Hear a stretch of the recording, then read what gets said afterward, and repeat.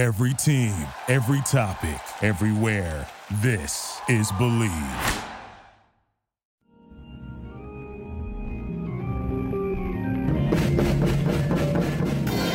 Welcome back to another episode of the Comedy Bureau Field Report. The Comedy Bureau Field Report is a member of the Believe Podcast Network, and that is, of course, why the name reads as Believe in the Comedy Bureau Field Report. I would never ask anyone to just believe in a podcast about comedy news, and I also would not spell it B-L-E-A-V. That is just how they choose to spell it because they think they're really cool.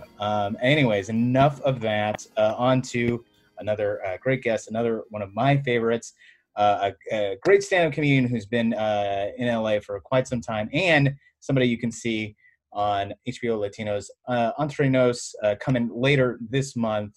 Chris Estrada, everybody. What's up, Jake? Hey, Chris. What's Good going on? to see you.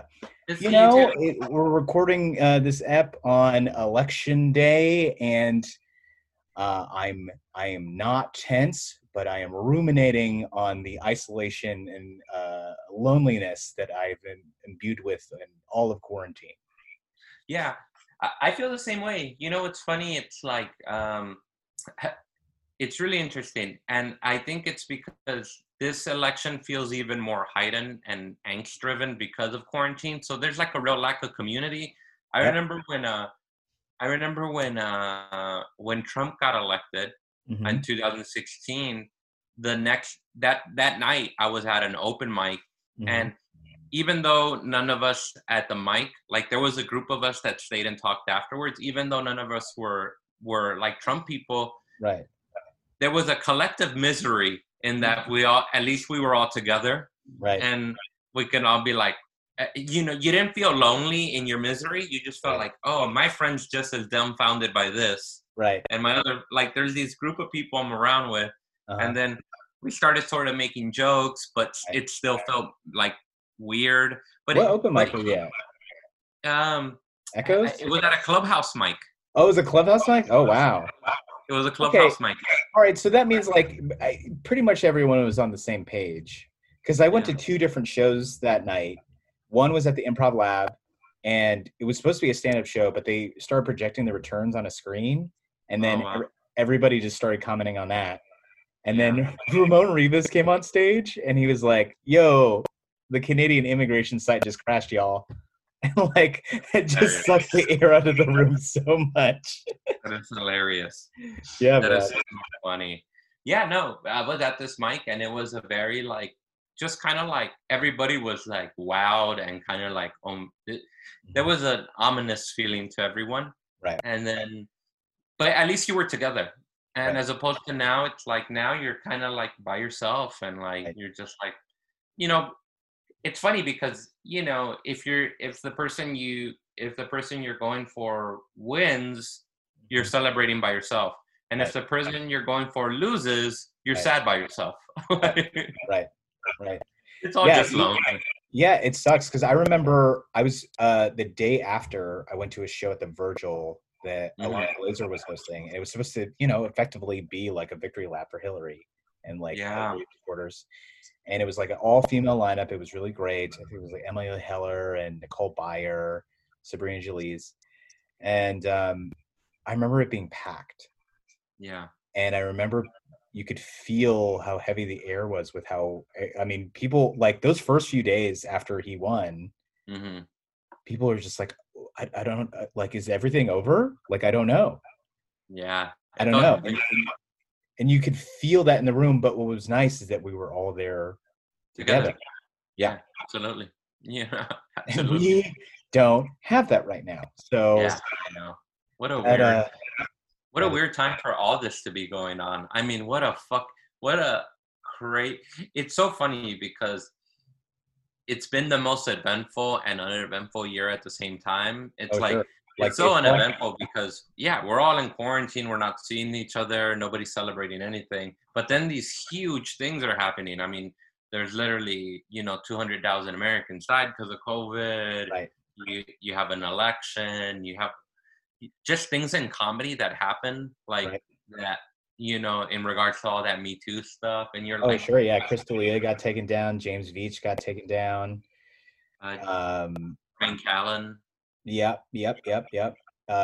Comedians getting COVID, like the idea of like the comedy as, a business, as an industry, as an art form, like having to be upended and being changed, like, because comedy is going to be one of the live, especially stand-up, is going to be one of the last things to come back. Because Absolutely, yeah. It's one of those things where like I try to keep in touch with comics and comedy people because right. like, look, at the end of the day, I'm not going to fool myself. I don't think comedy is the most important thing in the world. Sure. But it is something that I love doing. Right. It is something I love being a part of. Right. And it sucks. And I know there's people who have devoted their lives like you, like other comedians, like there's just, and it's like, what a tough thing. I mean, like, it's like, look, I wanted to come back and I wanted to come back safely, or there's occasional few live shows here and there that are done outdoors that feel relatively safe. Mm-hmm. I like those. Those are fun. I have a feeling that comedy will have to learn to adjust to the times we're living in. Mm-hmm. And I think we're going to start seeing more outdoor shows. Right. However, I think that's going to affect comedians because the pool of picking comedians is going to be a lot more narrow. Right. And it's not going to be, I don't think it's ever been completely fair, but it's definitely not going to be the most fair now. Sure. Well, how specifically do you think? Well, I think if there's outdoor shows, people want to go, let me put people on that I know who maybe their name has some buzz. Right. Or their name has some buzz, or they're a bigger person, they're a certified headliner, they have a special, they have stuff like that, so which is great for them. Mm-hmm. But also I think the idea of like taking a chance on a comic that maybe you don't know as much, right, that's going to be hard. It's a sheer numbers game because the volume of shows is so far little, like much less than it used to be. There's just less stage time to go around. But I think that's what's gonna happen. I think you'll start seeing more and more shows, and I think people would just go, look, I think at some point we have to learn how to live with this and like try to live some sense of normalcy while also like all for being safe, Right. I did a show that you were at a few days ago, and that felt pretty safe. Like the host wore a mask the whole time, and they disinfected the mic. All the audience wore masks, and they were in bleachers, so everybody could distance, and it was outside. Yeah. I thought the people who threw that show did a really good job, and it felt like, it felt cool, felt loose. It still felt like a show, but it felt loose, and it was fun. I mean, I think, I've been tempted. I'm like, should I start one? Should I look at a park? Like kind of follow that model that they did. Sure. Yeah. Bleachers. And because I just think to myself, like, one, there's the selfish side of me that's like wants to do it for myself. Right. But also I'm like, I don't know, would it be fun for just the community to have this, Right. And the answer is yes. I mean, I think that's the drive for the majority of these shows, actually, whether they're the outdoor shows or the live stream shows, is, like there's only a very small fraction of comedy shows that are happening right now that are like viable money makers, and those are for people that were already famous, that already were and are and will be fine. Yeah. Because that's funny. What I was thinking as a joke. I was thinking, I thought nothing would be worse for comedy than Trump. Turns out I was wrong. Yeah. Oh yeah, man. I thought Trump was bad for comedy. Turns out comedy was actually a lot better with Trump. Trump and comedy in COVID is no comedy at all. No. And we both know plenty of comedians who are very funny, and they were working and all that, and they just like straight up, oh, all right, I'm just like taking a break. Like, I'm not going to do it. I'm not going to write it. I'm just going to like take this time to like reflect and like work on myself. Yeah. And so that's great. Valid. And I get it. I mean, it's so hard. I mean, plenty of comedians who it's how they identify themselves. It's in their DNA that they have to do comedy somehow, some way. But then there are a lot of people who it's like, I mean, I don't know if you've come up against this, but like at various times in quarantine, you feel like dumb for even trying whatever you're trying. Like, Yes, because it seems futile. yeah, especially like after George Floyd got murdered, you know, like why would I don't feel funny. I don't want to be funny. Yeah. And we're all combating that as well, you know. Yeah.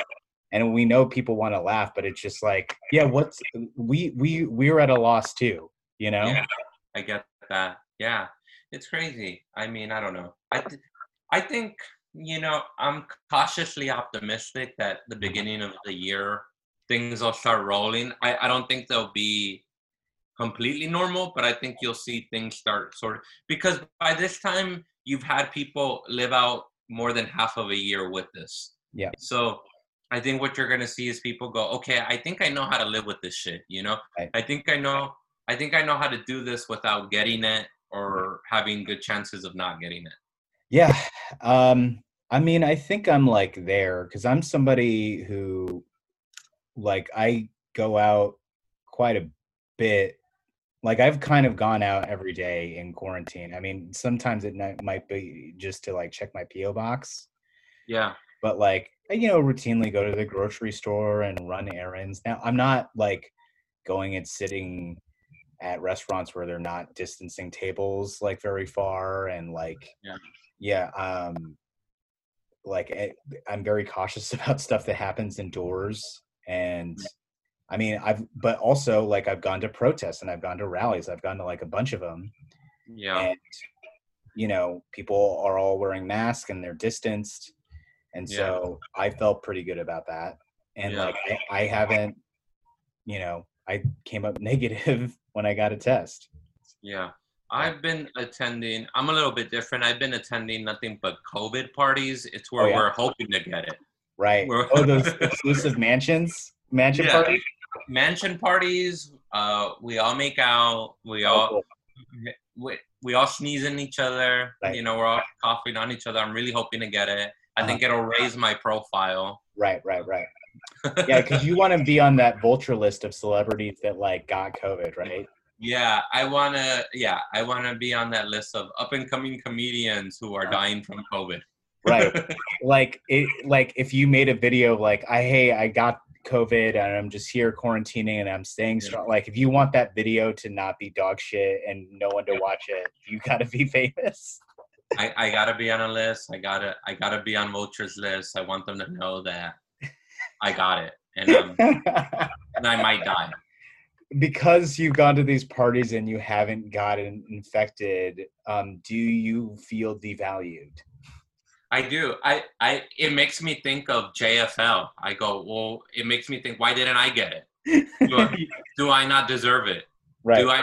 It makes me think of New Faces, It makes me think, why didn't I get it? Will I get it next year? Right. Yeah. What do I gotta do? Do I have to work out less? Do I have to like weaken my immune system more? Like I have to weaken my immune system. Yeah. Do I have to, cheat on my girlfriend with random strangers? Like, do I have to go to areas with a lot of, with a high number of cases? You might have to go to some Trump rallies, dude. I think I'm gonna go. I'm telling you, it makes me feel left out. It makes me feel like a comedy list. I go, great. Ahmed Weinberg got it and I didn't. Yeah. Classic. Classic. Classic. Oh man, people are just gonna keep saying that's gonna be a new line that everybody just says. Like Ahmed Weinberg got it and I didn't. I didn't. Classic, of course. Just another thing to make him interesting. Oh man.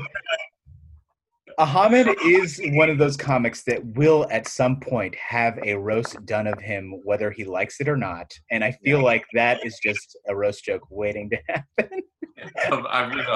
Great. Just another thing that made him interesting. Yeah. That's great. Man. Oh, man. Do you want to get into some news, and we'll get back to? I really want to hear about this HBO special that you're sharing with Ian. Oh yeah. Ian Lara, is that how you say it? Ian Lara, yeah, really funny comedian from New York, Dominican dude, Cool. Dominican American dude. Really, just super funny guy.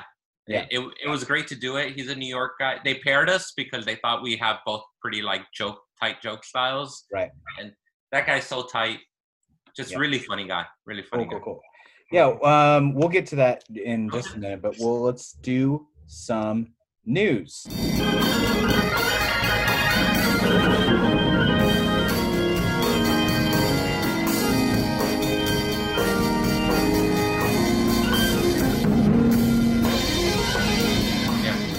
And I want to run through these really quick because these have nothing to do with the election. Absolutely. Yeah. And we'll just see what your take is. I mean, what's interesting, so all these news items for this week are all like series orders. And as you know, we've been going through all these months of quarantine. Studios and networks keep ordering shows. And I wonder, when the fuck is any of these going to get made? Regardless of what the content, because the productions are starting to have been happening, but they keep getting paused because somebody in the crew gets COVID and then they have to deal with that. And, it's just that's why so many shows are going animated, or there are so many audio series.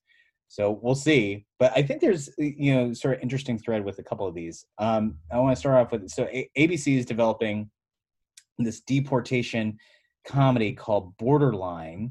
I read the article. Hilarious. Right. Single camera project from a Good Place writer named Chris Ensel.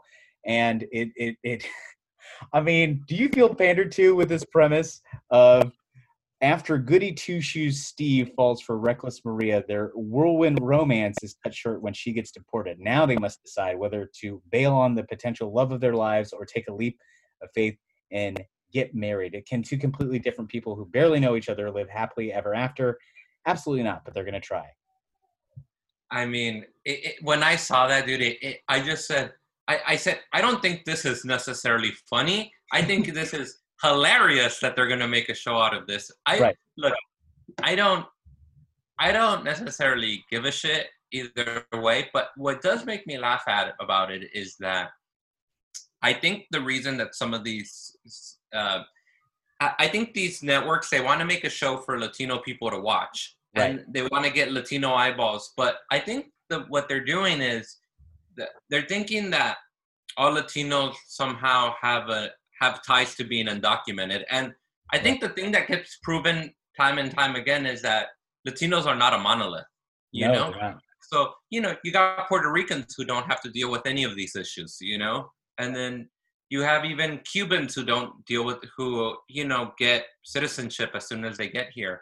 So, and then you have conservative Latinos who don't agree with the DREAM Act and stuff like that. So it's really interesting. I mean, it just, when I saw it, it cracked me up. I was just like, I was like, if we have a friend, you and me have a mutual friend, Johan Miranda, who's undocumented. I go, if the only reason I want this show to go is so he can get a fucking job on it. Yeah. And maybe get his solo show adapted into a series, because I think that was the idea of Johan's solo show, which is the reasons I should be deported. Yes. Is so great. Yeah. And he sticks true to it. And I think it's both genuine and it's engaging versus this dreamt up, if so much of that premise is placating, let's placate broad mainstream audiences, white audiences, and pander to what we think Latino people want to watch. Yeah, and it's it's just funny to me, because I just think to myself, I'm like, look, I'm a firm believer that you can make most things funny, you know, and most things you can make them funny for a select amount of people who are into a certain type of humor. But I'm like, I don't know. I don't, based off of the log line alone. Yeah. I don't think this will be funny. Because what makes me laugh about the log line is that there's inherently no twist to it. There's no sense of irony. It's just too good. One gets deported. That's situational. That's not a twist on anything. No, not at all. It cracks me up. I mean, I do want Johan to get a writing job on this, and I Right. want to find if I can star in this as well. Yeah. But you could be like, what would your role be? They would cast you as like a coyote or something?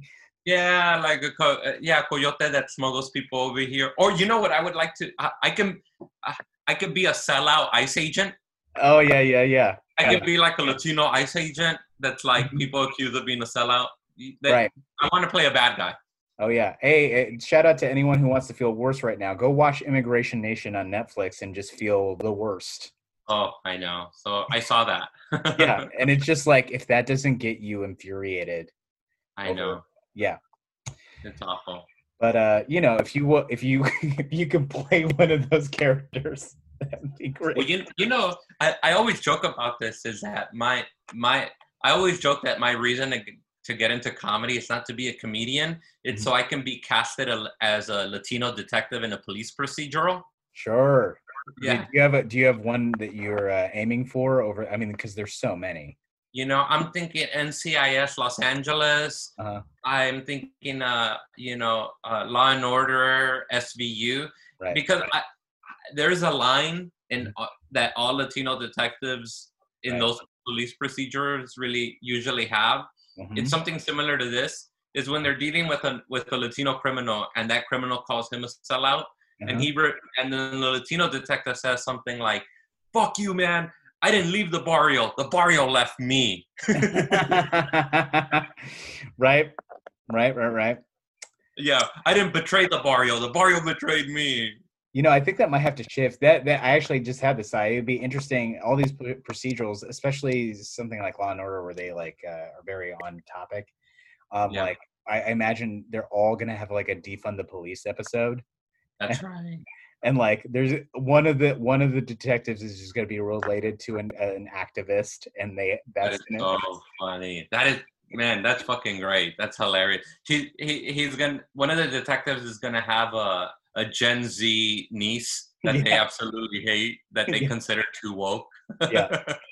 Yeah. When you said defund the police, I was thinking about this, that I did a joke not too long ago on a Zoom show, which is that the reason defund the police is so problematic is, I agree with it, but the reason that I think it's so problematic is that, like, if you want, because you need mothers and suburban moms to get on board.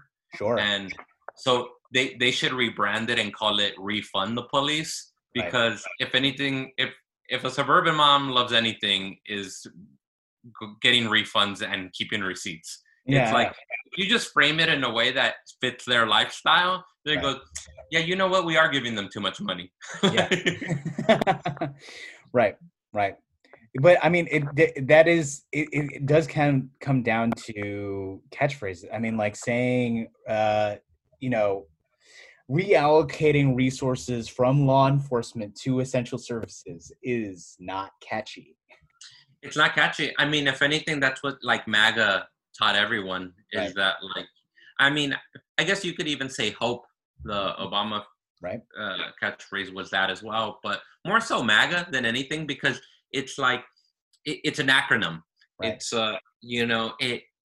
it almost, it represents like a lifestyle. Yeah. It's a pop song, it sounds like it's saying something, but it's not really saying anything at all. Right. And it's just, it's so short.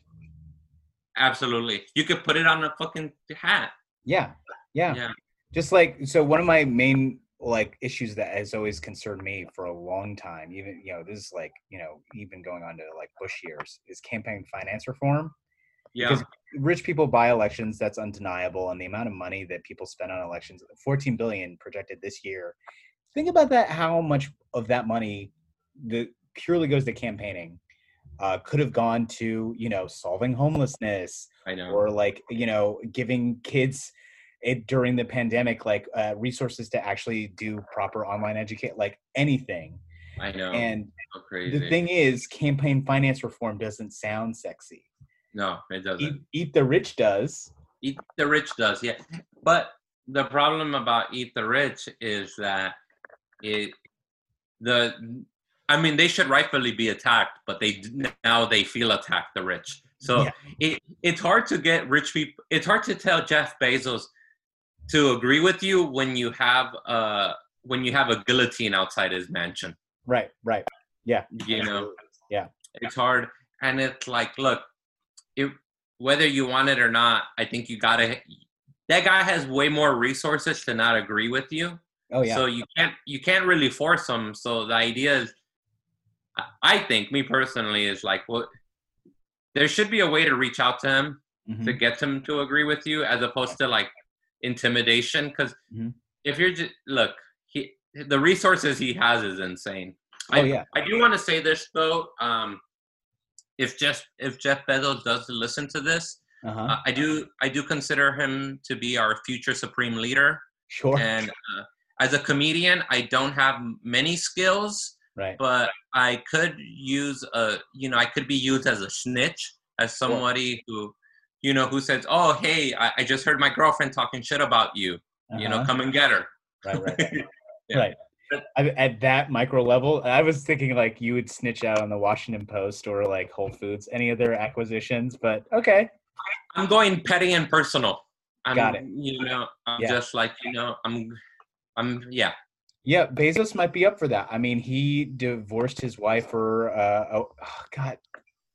I mean, that's so hack that you would go for a weather girl. I know. It's so funny. It's so fucking funny. Being the richest man in the world, you don't even want to like try to like emulate a Bond life. Not that that is like not problematic, but like, dude, that's what you want. Yeah, for the sake of a joke, a weather girl, you couldn't have gone for like a supermodel who was also a villain. Yeah, like you made was it her name's Mackenzie, right? Mackenzie. Yeah. So you made your ex-wife via your divorce one of the richest people in the world, and you did for the most like stereotypical bullshit that it's hilarious. I love it. Yeah. What a bunch of scumbags. So let me move on to the next news item. I think this is slightly more interesting, maybe has more promise. So Showtime, they're developing a dramedy based off of somewhat the life of, and I hope I say this correctly, Liwa Nasruddin, which focuses on an Arab mother and her gay son who are both at the same time going through divorce. I saw this, and when you sent this to me, I said, this actually sounds way more interesting than the undocumented deportation show, because there's nuance in the characters.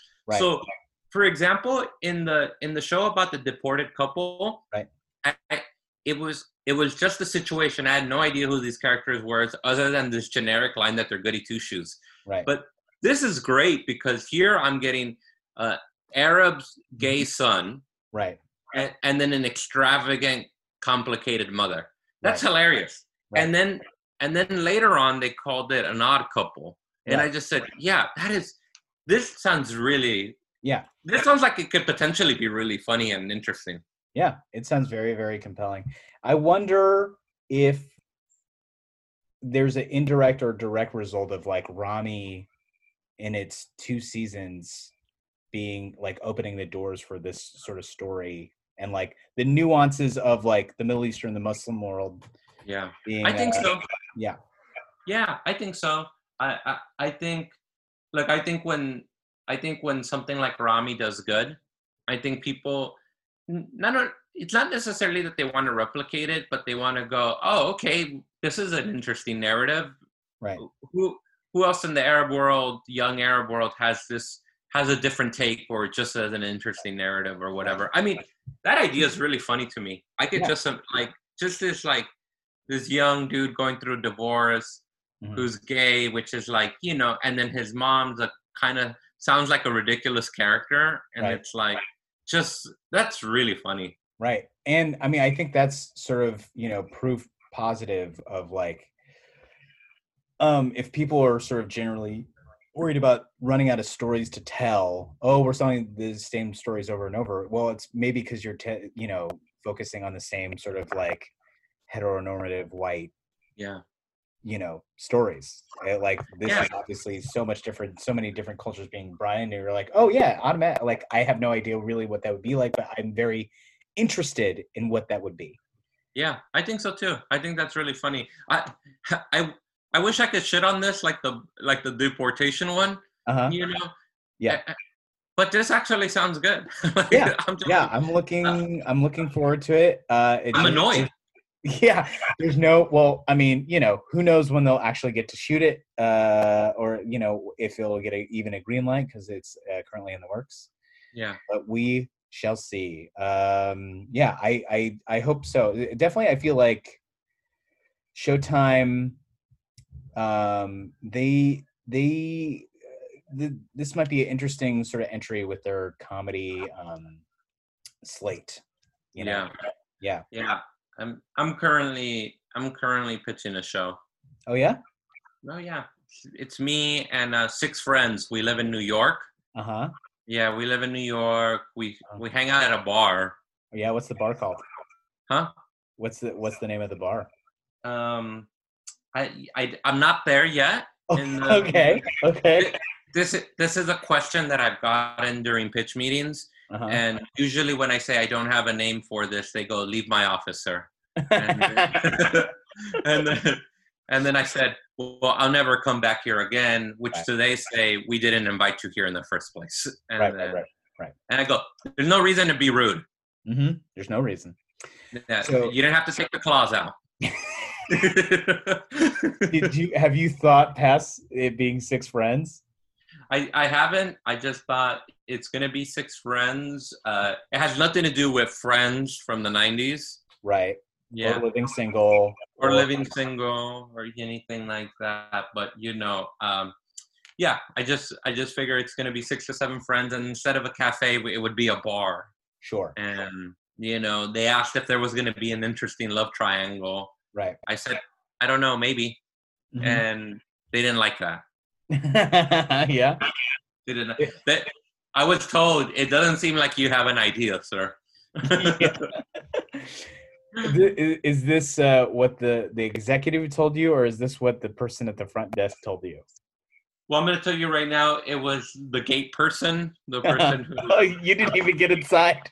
I did not get inside. I tried to make it through the first time, and they said, "You need a pass." And I said, "Oh, okay, I'll be back." And then I came back again with a costume. And then they said, "Sir, we know it's you." Yeah. And then and then they said, "Is the costume not good enough?" Because you have the same car. And then then the third time I came back with some dignity and I didn't have a costume. And I said, "Look, man, can I just pitch you my idea?" Right. And then I said, "If you like it, take it up to the bosses." Right. He did not like it, not care for it. Right. Yeah. And, he tasered me. Yeah.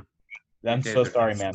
Yeah. Even though you haven't really fleshed out, a narrative arc or any character arcs or, a central conflict, you didn't deserve to be tased. I didn't. I deserve to be heard. I deserve to be heard. I just said, Oh, man. what can you do? I was like, look, you guys weren't answering my tweets. What am I supposed to do? Right. Yeah.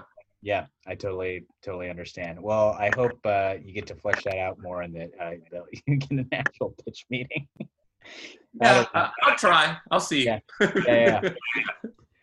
I'm sure it'll be great, man. I'm sure it'll be great. It'll be great. Yeah. 7 friends. 7 to 6 friends. 7 to 6 friends. There will be a Phoebe in there, but she has nothing to do with the Phoebe from Friends. Right. Yeah.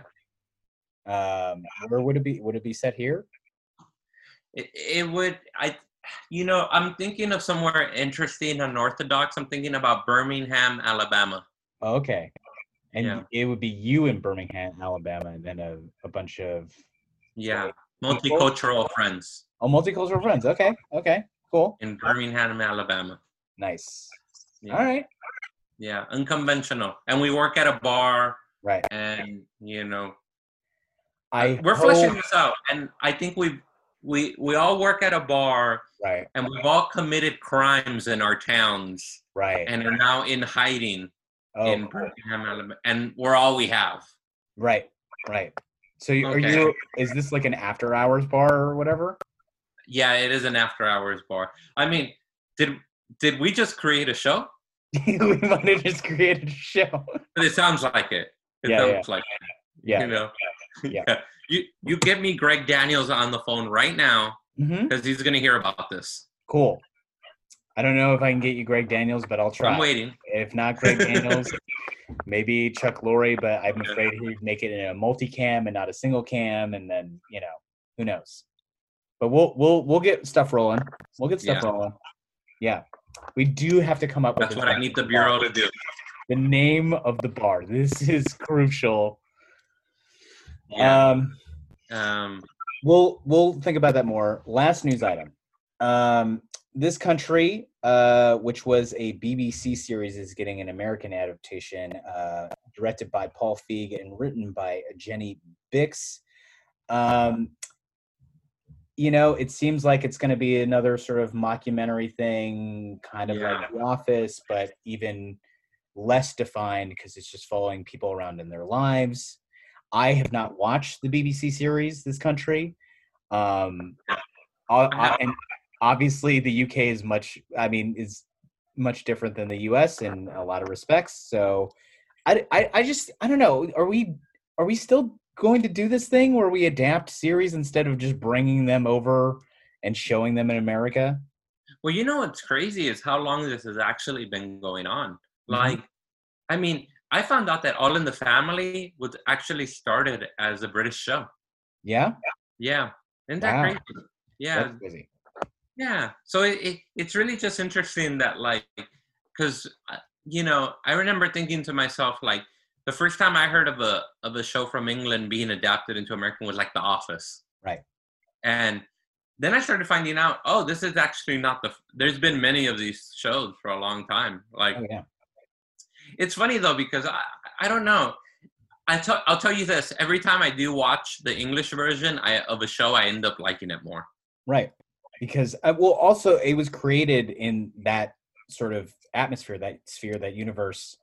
Yeah. Maybe that's where it's supposed to be. And sort of to try to translate it culturally, Mm-hmm. you are making a different show and trying to keep the integrity of what made that original show great and, making it palatable or working in a different environment, different culture is, I don't know if the odds are in your favor really. Yeah. Yeah. I don't think so. Yeah, because there were plenty of the IT Crowd was a big thing in the UK, and then they tried to bring it to the States, and that did not go well. And I think more recently they tried to do that with Lena Dunham tried to do that with a show called Camping, I think, on HBO, and I don't think that was well received either. This is what I think we should do. What? Our show that we basically came up with together. Uh-huh. We should go pitch it in England. Oh, yeah. And then basically just be listen, they didn't get it in America. They lack nuance. Right. Who would know more than us? We're from there. Right. And then they go, the BBC, it seems perfect for this type of show. Right. Yeah. Yeah. I think we should. So you have to work in. All right. So, this is a popular thing that's happening right now. You look at shows like Catastrophe that have Rob Delaney in it, or Sharon Horgan being in various American series. So we have to have a cross-cultural sort of inclusion. So we got to have a British person in the show. That's fair. See, this is interesting. I wanted to do a British show with nothing but American people. Oh, cool. Yeah. What set in the UK with a bunch of Yanks? Yes. Cool. So what would that be? Maybe American friends, a group of friends who hang out at a pub. Right. Yeah. and instead of Birmingham, Alabama, it's Birmingham, England. Sure. But they spend their time at the pub making fun of saying, "Oh, bin liner. I'm gonna go replace the bin liner, not in this trash can."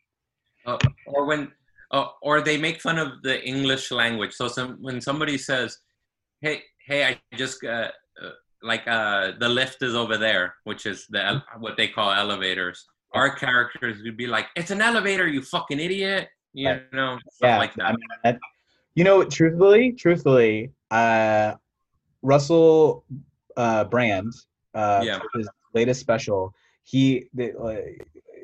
a few years ago, back when Nerd Melt was alive, Yeah. he before it closed, he did some secret shows trying to develop like the hour for an American audience. And I swear to you, he spent 20 to 30 minutes just like directly asking the audience. So, all right, so here's what this slang term means in the UK. What is it in America? Like he just did that for like most of the evening. Yeah. That would be most of what my show is. Yeah. Yeah, most of my show. Actually, if the Bureau can get a hold of Russell Brand and see if he wants to get involved in this project, that would be great. All right. I mean, it might take a minute, but yeah, I'll get on that for sure. For sure. You got it. Now, what do you think about this actual show that's happening? I mean, it has Paul Feig attached to direct, and it's going to series at Fox. It's going to be a single cam thing. Looks like it's going to have some mockumentary to it. But I mean, this seems to like it has elements of shows that have been successful in the past, but that's where I get worried is where you're just trying to play it safe with all these it's a UK series that was really great, and people have adapted those and that's been successful, and then it's mockumentary. People seem to like that rather than just having a gut instinct about it being good. I think it's going to be that, which is it's funny because part of me goes when I read this article, I went, oh, this is boring. Like this has constantly been doing, and they're playing it safe. But then part of me goes, well, if anybody's going to do something funny and interesting with it, it would be Paul Feig. Right. Yeah. So he's definitely going to have a lot of women in it, for sure. Definitely have a lot of women in it and all that stuff. So I'm just like, I don't know. I mean, I don't know. The other two shows we talked about, I knew how to feel about each one. Right. This one is a really vague. Yep. It's a British show. He's going to do it. It's a docu comedy. Right. And I'm like, okay, I know what that is, but I don't know what this show is. Right. Me either. Yeah. I will go watch trailers of This Country after this and try to get a sense. And I imagine it'll be much different whenever it gets adapted. Have you seen or heard or consumed any comedy that's new or at least new to you that you'd like to recommend? Yeah. What did I watch? Well, one, I feel like I'm so dated on this, even though it came out during quarantine. That's fine. I watched Bill Burr's Paper Tiger for the first time a week ago. Oh, sure. Cool. And I really enjoyed it. Right. It really blew me away. I was just like, wow, this is really fucking funny. And it looks beautiful. It's shot really well. Right. How do you feel? Oh, go on. I'm sorry. Yeah, it just blew me away. I thought it was really great. I thought it was like a return to form for him. Sure. Yeah, I thought it was a real return to form. I thought it was it. But he's grown as a person, though, in it because of it, like being married and having a kid. That's a much different build than 10 years ago. Yeah, much different. I mean, it was really interesting. He had a bit on it about having to give up his dog. Mm-hmm. So because his dog was, even it was a rescue and it had done some training. Right. It would still snap at people, and it was a sacrifice he had to make in order to have a family and whatnot. Mm-hmm. And it was a very touching bit, but also incredibly funny that I was like, damn, this is really good. I saw that.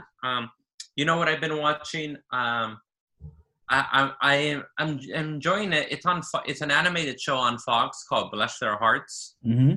Oh, right. Yeah, Emily Spivey and Paula Bell, I think, created it.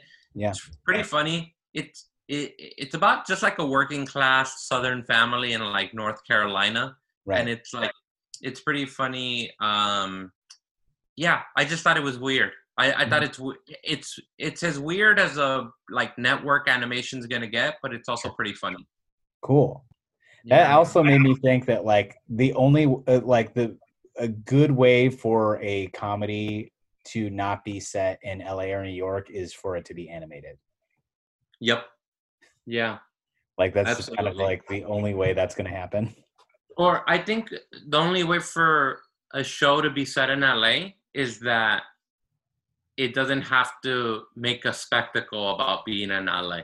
Right.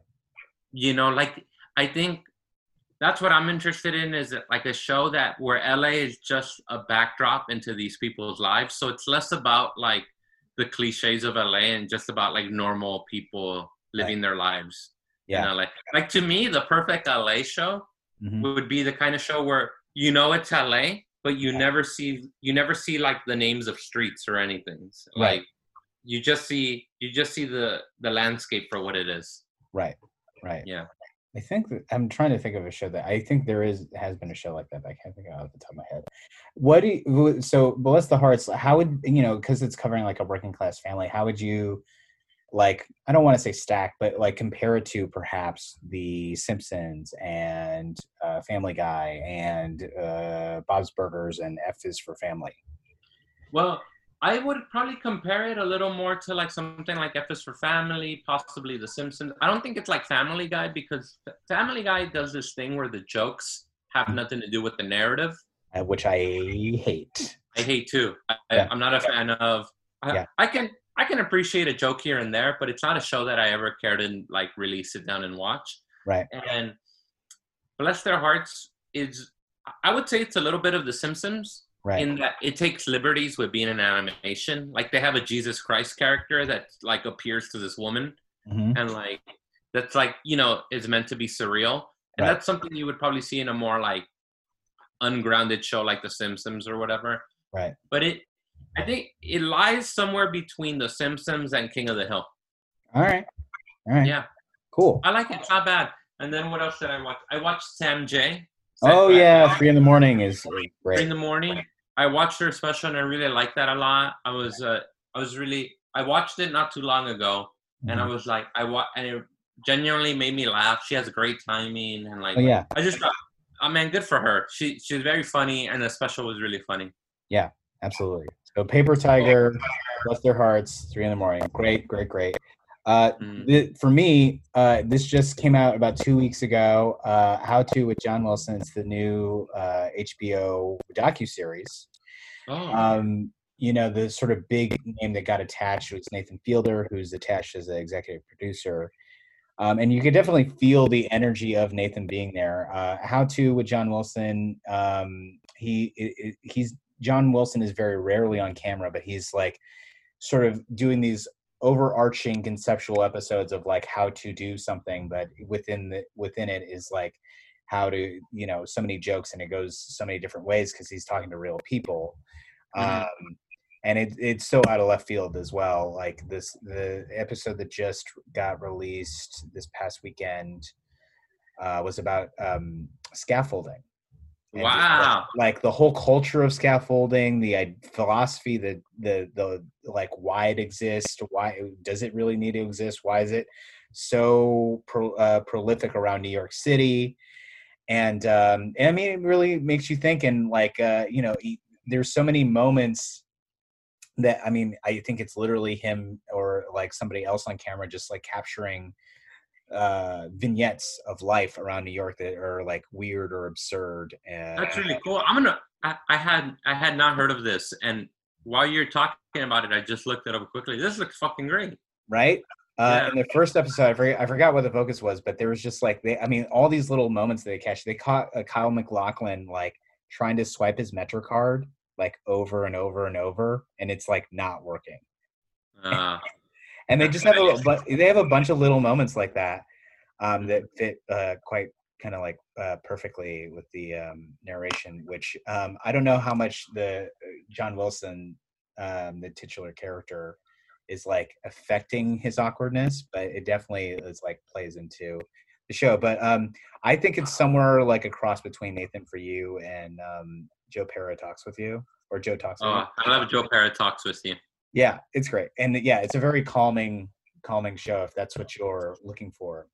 I love that, man. Look, yeah. I'm gonna watch that tonight. Yeah, man, it's great. So it's streaming on HBO Max now. I highly recommend that.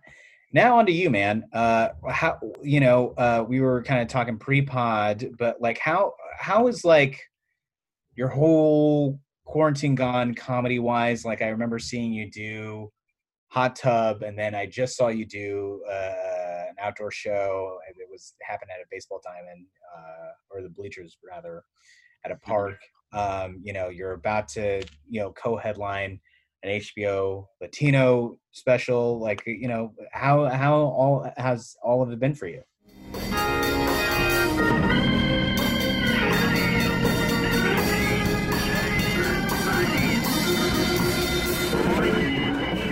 Well, it's been, it's kind of hard because on a professional level, it's been hard because I felt like things were really happening for me comedically. Like, I started doing a few headline shows here and there, nothing too crazy, just like an off night at a club in like Washington, D.C. or in El Paso or Phoenix, stuff like that. Right. And then, I was starting to get a few more things and it felt like some forward momentum. And then fucking March happened, like quarantine happened. Right. And like part of me is that on a real like physical level and family wise, things are good. Everybody's being safe. I haven't gotten sick. Right. I feel stable enough, I suppose. Right. But, as somebody who was performing every night of the week, is just holy shit. Do I miss I miss just doing stand-up, and I also miss being around friends. Like, I miss, you forget. I mean, in a real way, it makes you realize how much comedy gives you a Peter Pan lifestyle that, like, can be dangerous at times, Sure. because it makes you think that you're forever young, and, you're living in this state of youthfulness when maybe you're not necessarily that young, Yeah. And so but other than that, I've been okay. I mean, there's been a few things that kind of flubbed. I did this thing for Quibi where I did R.I.P. Quibi. R.I.P. Quibi. I did a show where Will Smith presents a bunch of comedians. Oh, yeah. This Joker? It was called This Joker? Yeah. This Joker. And that was filmed that last year. That was fucking fun. I did it with some really cool comics like David Bory, Sam Talent, Vanessa Gonzalez, Rosebud Baker, Rel Battle, really funny comedians. And I was like, oh, cool, that'll come out. And then it was really funny. From March on, I've just been seeing every month it's a new thing about Quibi's not doing so good to Quibi's doing really bad to I don't think Quibi's going to make it to Quibi is officially not going to make it. So if it never comes out what I did, that's okay. The experience was cool. It was just, I was just hoping for people to see it, just, because it's helpful as a comedian or whatever. It helps your career. But it might go somewhere else. It might not, whatever.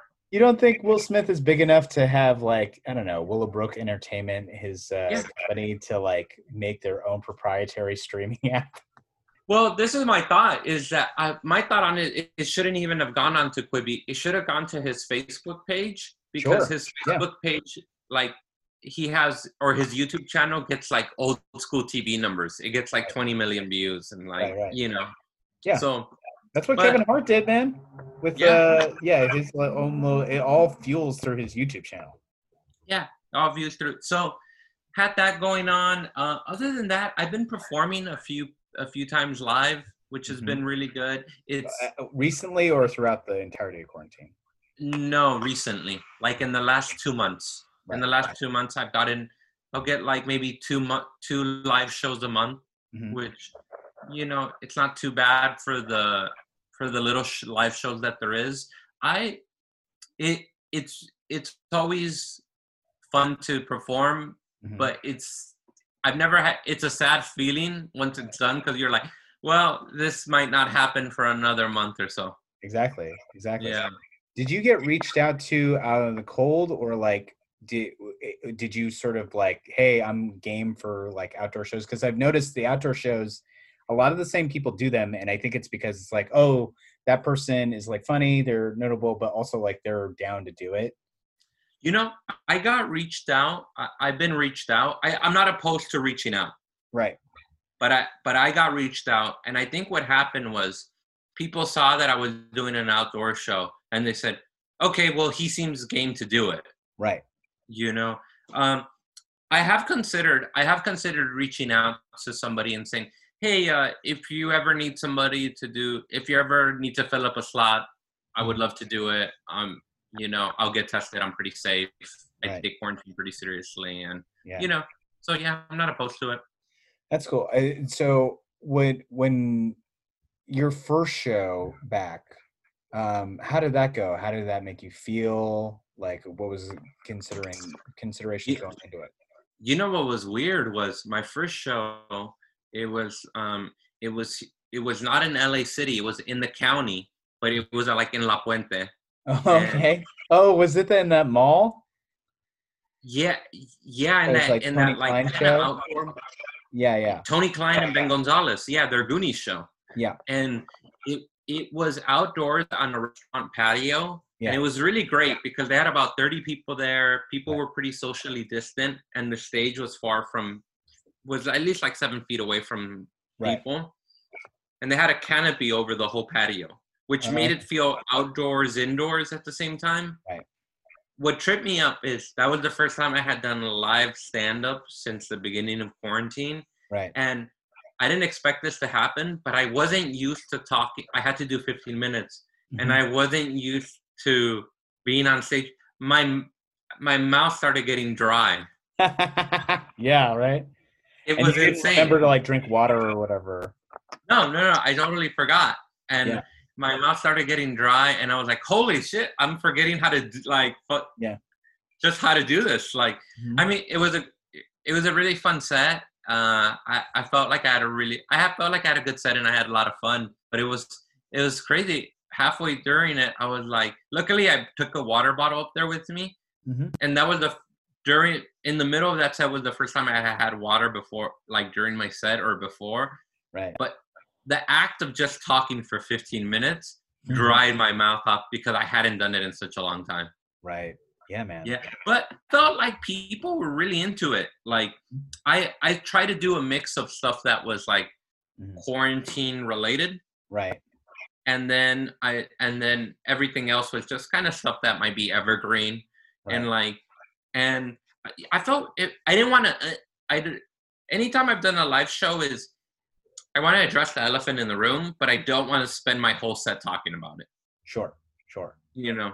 Right. And I've seen some comics do it, and it goes either way. It either goes really well, or people are like, "All right, we all know this. We're living through it." You know. Right. Yeah, it depends on your approach, your attitude about it. I mean, people do feel tense at this time. I remember one of the outdoor shows I went to, I saw John Rudnitsky go up, and like John said, this whole time I haven't like written anything at all. Like literally the only thing I have written down is like, remember how stuff was a thing? And like that got a big laugh. That's funny. Yeah. You know, I've been writing just because I've been doing Zoom shows. Sure. So and you love writing. I know I you're a comic that like does like you get a lot out of the act of sitting down and writing. Yeah, I really do. So and Twitter is a good writing tool for me. Like I'll usually tweet something, and if I can see if it has legs based off of Twitter sometimes, and then I'll try to expand that.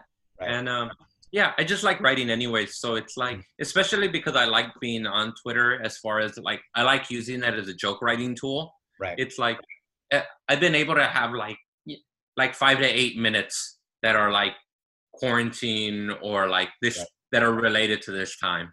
Right. Do you open with it or do you work towards it?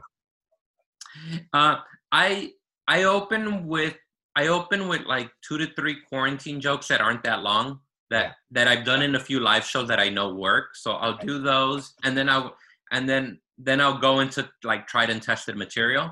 Right. And then somewhere in the middle, I'll try something. I'll try to sandwich it in there. Right. Yeah. And that's really worked out for you? Yeah, I feel like it is. I'll test it just like any new material, which is like test it in the middle. You know, like treat it like you're doing new material on a show, which is you never open with it. You just sort of sandwich it somewhere in the middle. Right. You know, so yeah, it's been working for me. I like it. Right. You know, do you feel an obligation because of I mean, this year is so crazy. I mean, arguably, I'm going to wager that I have a lot more years left on my life, but I think even now I could safely say this is like top 5 worst years of my life. Oh yeah. Do you feel an obligation to be more topical or more present with like even observations? You know, like I've been at Zoom mics or even like live shows and people like will do their fucking Uber joke from a year ago. And I'm like, I don't care about this. And this rings so false, so hollow. Yeah. Feels dated. Yeah, you're right. It's funny. The way I decided to talk about what we're going on is I try to make it less observational, which general observations, because I think what's going to happen is people are going to stumble onto the same sort of jokes if you're making it that way.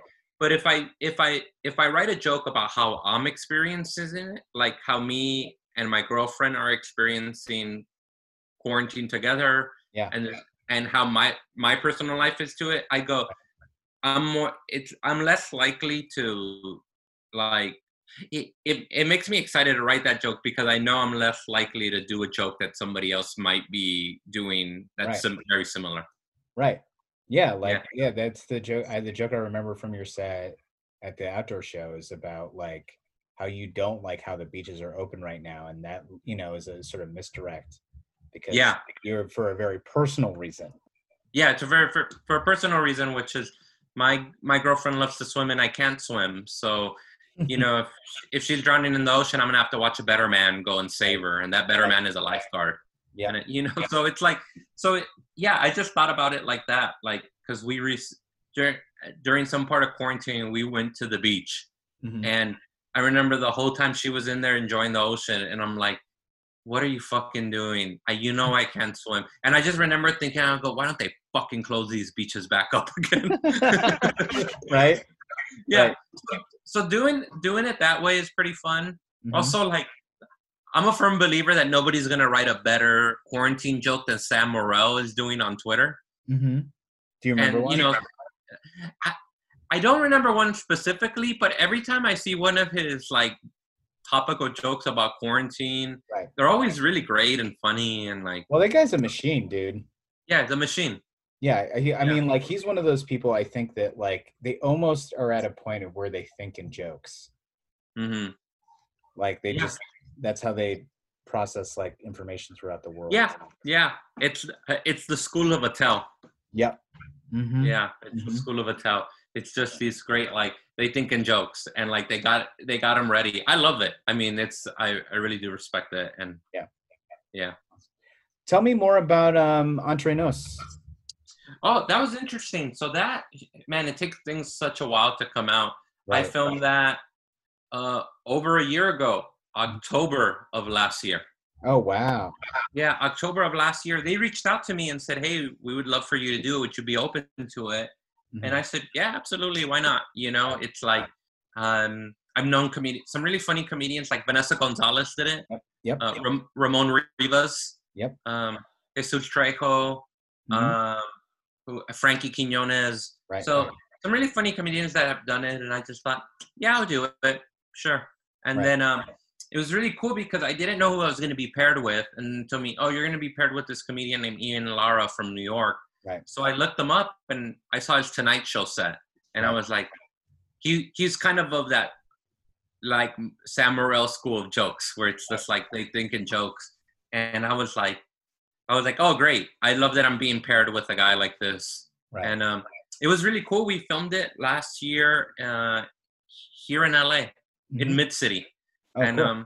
it was a good turnout. It was like it was really cool. It was really cool. You know, it's funny. There was some overlap between that and the Quibi thing I did for Will Smith. Right. And it was so funny. They told me you can't do the same material that you're doing on that show that you can on this. Yeah. I realized it really doesn't fucking matter. I should have done what I wanted to do. No. You should. I actually, to that point, Eric Andre, when he first started doing like sets on late night, he did the same material probably on 4 to 5 different late night shows. Mm-hmm. And like no one batted an eye. Yeah.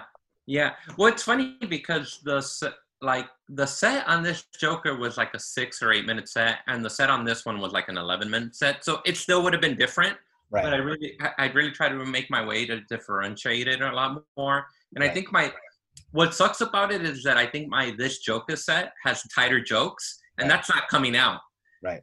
Where I should have done the tighter jokes on my HBO Latino thing. Although I'm still proud of it. I'm still like, it's, I realize now that I have such a low self-esteem that I'm shitting on something I was just in. Right. Well, I mean, I actually wanted to talk about that. Do you have a feeling about like, it's HBO Latino, not HBO, or I mean, it'll be streaming on HBO Max, but it won't mirror on HBO. Yeah. Well, it was kind of funny because I thought to myself, in that regard, when they reached out to me, I just said, well, this would be cool if this was just on HBO. Like, I'd hate to pigeonhole myself. But then when I found out that it's like on HBO Max as well, and I just thought, you know what? HBO Max is becoming a thing that a lot more people are having. Right. And it's going to become it'll become something like Netflix and Hulu and stuff. So I said, that's okay. And the fact that I just thought to myself, I'm like, well, I actually don't mind it, because if a bunch of Latinos, if you have a Latino audience who is watching me, and maybe I'm not normally the type of comedian they're gonna watch, I think that's great, because they might end up liking me, and as where maybe they're more used to a little more like on the nose kind of Latino comedian who George Lopez, Paul Rodriguez, who I like those guys, but if they're used to that and they see me on this thing because it's HBO Latino, and they're able to be like, oh, I like this guy. It's a little bit different than from what I'm used to, but I really like it. I think it's great. So I kind of see it as a thing that like can like convert people, and also like, like get people to see comedy in a different way, or like, That's good. I mean, I'm just curious about like, I think in the short term that could be helpful and useful in highlighting voices and that have been marginalized, but like down the road, I mean, it should be just like on HBO, right? And I agree. Down the road, I think things like that should be on HBO, and it'll just be normalized that like it's that you're just being a comedian that's funny, that rather than like, oh, he's the Latino guy who's really funny. Yeah. So, it was one of those choices where I made where I said, the short term, I don't mind doing this because I am in the spot where short term I could use this. It'll give me a clip. It'll, in a real way, it's kind of nice because, I'm able to have some eyes on me during quarantine. Right. But also, in a real way, look, I made some money from it. I got paid for it. And so the short term of it was helpful. The long term thing of it, it's like, I think to myself, I'm a fairly young comedian, and like, I'm pretty, it's like, hopefully the plan is to do things that are just not HBO Latino. But if this is the first step, I don't mind it. Yeah. It's not a bad thing. Yeah. It sounds good, man. I mean, I'm just happy that you got it, because I think people deserve to see your comedy on a bigger platform. Thanks, man. Appreciate that. Yeah. And, I mean, and obviously, like, I think it just will be a stepping stone to bigger things. All of this is really just leading up to me, for you and me to pitch Friends. Friends. The show about friends. Yeah. Right. And then they're going to be like, don't you want to call it Amigos? Yeah. And then I go, no. Maybe this is the title. A show about friends. That's the title. Yeah. You have to spell things out for people. And that's what I want. Oh my God, you have to. Yeah. I'm not going to lie to you. I remember when Friends, the first time Friends came, I saw a commercial for the TV show Friends. Right. I did it. I was like, what is this about? I am not exactly sure. Yeah. It's I go. go on. I just thought to myself, I don't know that this title is telling me completely everything. Right. But if you have a show title called A Show About Friends, what is the show about? Uh-huh. What's it about? Exactly. Yeah. There you go. Yeah. So from HBO Latino to selling our show to the BBC. That's where I want to go. Right. Yeah, that is all Americans hanging out at a pub. At a pub, yeah. Cool. They'll buy it if it's very anti-American. Oh yeah, they love that. As long as like the friends are like Eddie Pepitone and the ghost of Bill Hicks. Bill Hicks, Lee Camp. Who else? Oh, we have to have a British person in there too. Stuart Lee. Stuart Lee would be great. Yeah, that'll be it. I wanted to ask you, we've been saying Latino the whole time. I'm pretty sure you have a bit about this. Latino versus Latinx? You have thoughts? You have feelings? I actually don't have a bit about it, but I do have thoughts on it, which is, there was a Pew Research. The Pew Research did a survey that most people prefer Latino Hispanic. Right. I think I don't have a problem with it, but I think Latinx is part of like sort of a more educated elite. Sure. And I think it's part of like Twitter language and stuff like that, which is not a problem. I don't like so for example, from my understanding, Latinx, the X is to not gender the language. So for example, if you consider yourself gender neutral, then you would use the X. Or if, for example, for a group of men and women, right, to not classify the group as men, you would say a group of Latinx people or whatever. Right. Me personally, I consider myself Latino, not because I'm not as a snide to Latinx, but because I do identify as a man. Right. But if I was in a group setting or a group of people and somebody said, oh, those Latinx people there, they would not be wrong. I mean, if it's a group of men and women, if they want to not gender the group, that's okay. I don't have a problem with it. I also don't have a problem with people calling themselves Latinx. I mean, if whatever fucking makes you happy. Right. Yeah. But, actually, I would think about, in the interest of brand strategy unity, HBO Latinx sounds closer to HBO Max. You're right. You're absolutely right. Now, this goes on to my other idea, is that we get jobs in the HBO mailroom, and we work there from the bottom up for the next 15 to 20 years and then take over. Yeah. Yeah. You want to do it that way? Yeah. Okay. I want to do it that way. All right. It's the way that they least expect it. Because nobody does that anymore. Because nobody does that anymore, and they don't. They'll never see it coming, and that's because they'll probably be gone by the time we take over. Oh yeah, for sure. Yeah. But we need a need a HBO Latinx Filipinx. Filipinx. Oh yeah, that even sounds weirder. I know that people say that Filipinx. You know what's funny about that is that like Filipino people who Tagalog is their first language and then they learn English, they often have trouble with gender pronouns because they don't have gender pronouns in Tagalog. They don't. Well, yeah, that's actually like my grandma. Who was Filipino, she would confuse he and she all the time. Oh, wow. See, that's actually interesting because talk about a language that's already gender neutral. That's like already, Right. That's how progressive they are.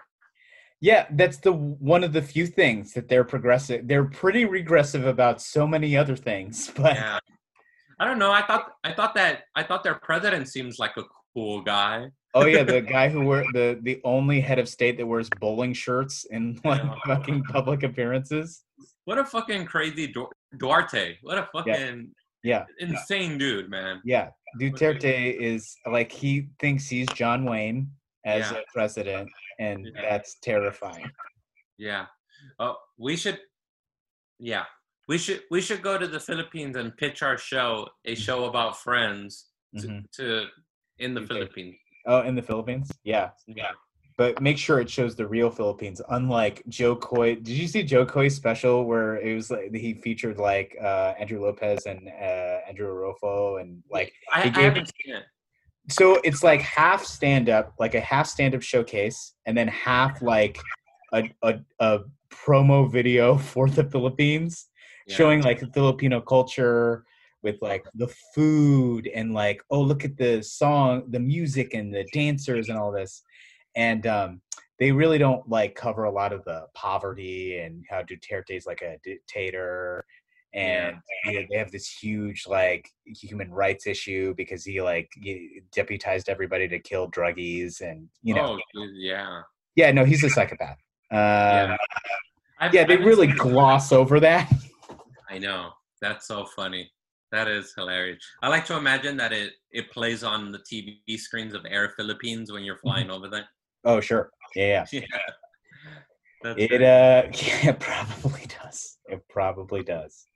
Oh man, I'll check it out though. But yeah, I could imagine they probably don't focus on that guy too much. No.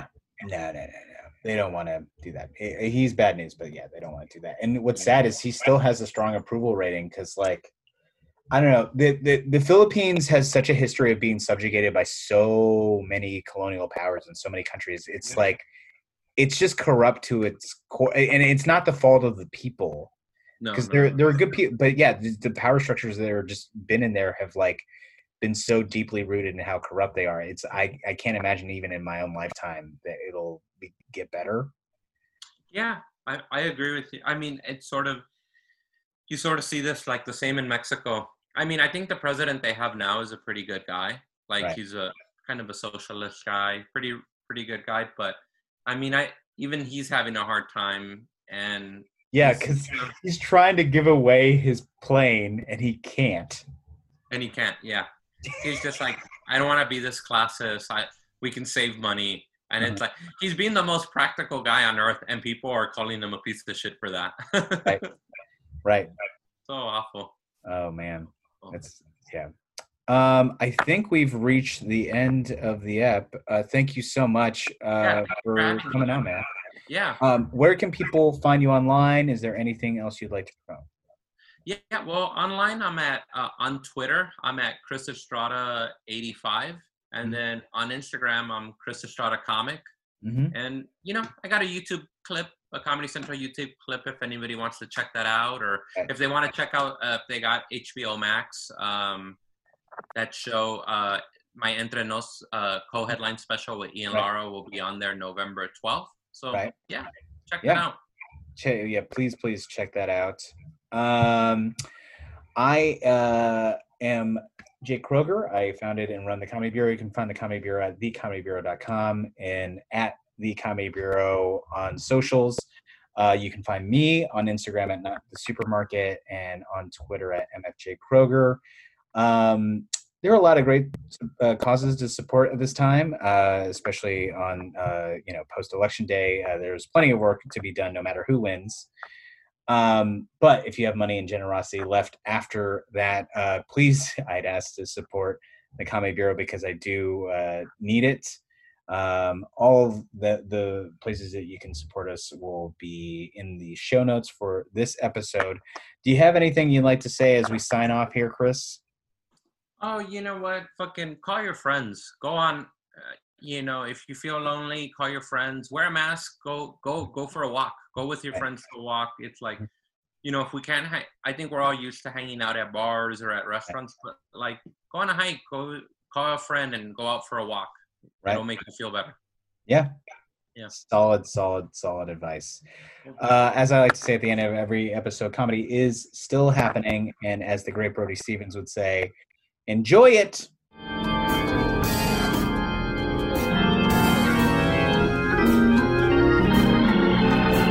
County Bureau Field Report is recorded, produced, and edited by Jake Kroger.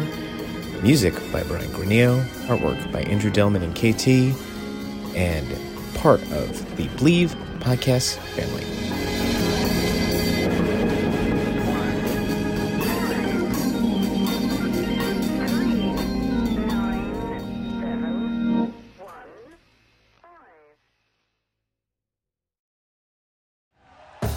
Thank you for listening to Believe. You can show support to your host by subscribing to the show and giving us a 5-star rating on your preferred platform. Check us out at Believe.com and search for BLEAV on YouTube.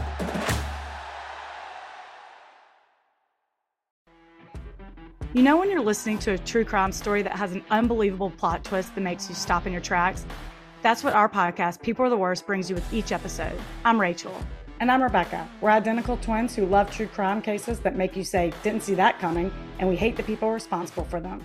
Listen to People Are the Worst now on Apple, Spotify, or wherever you get your podcasts.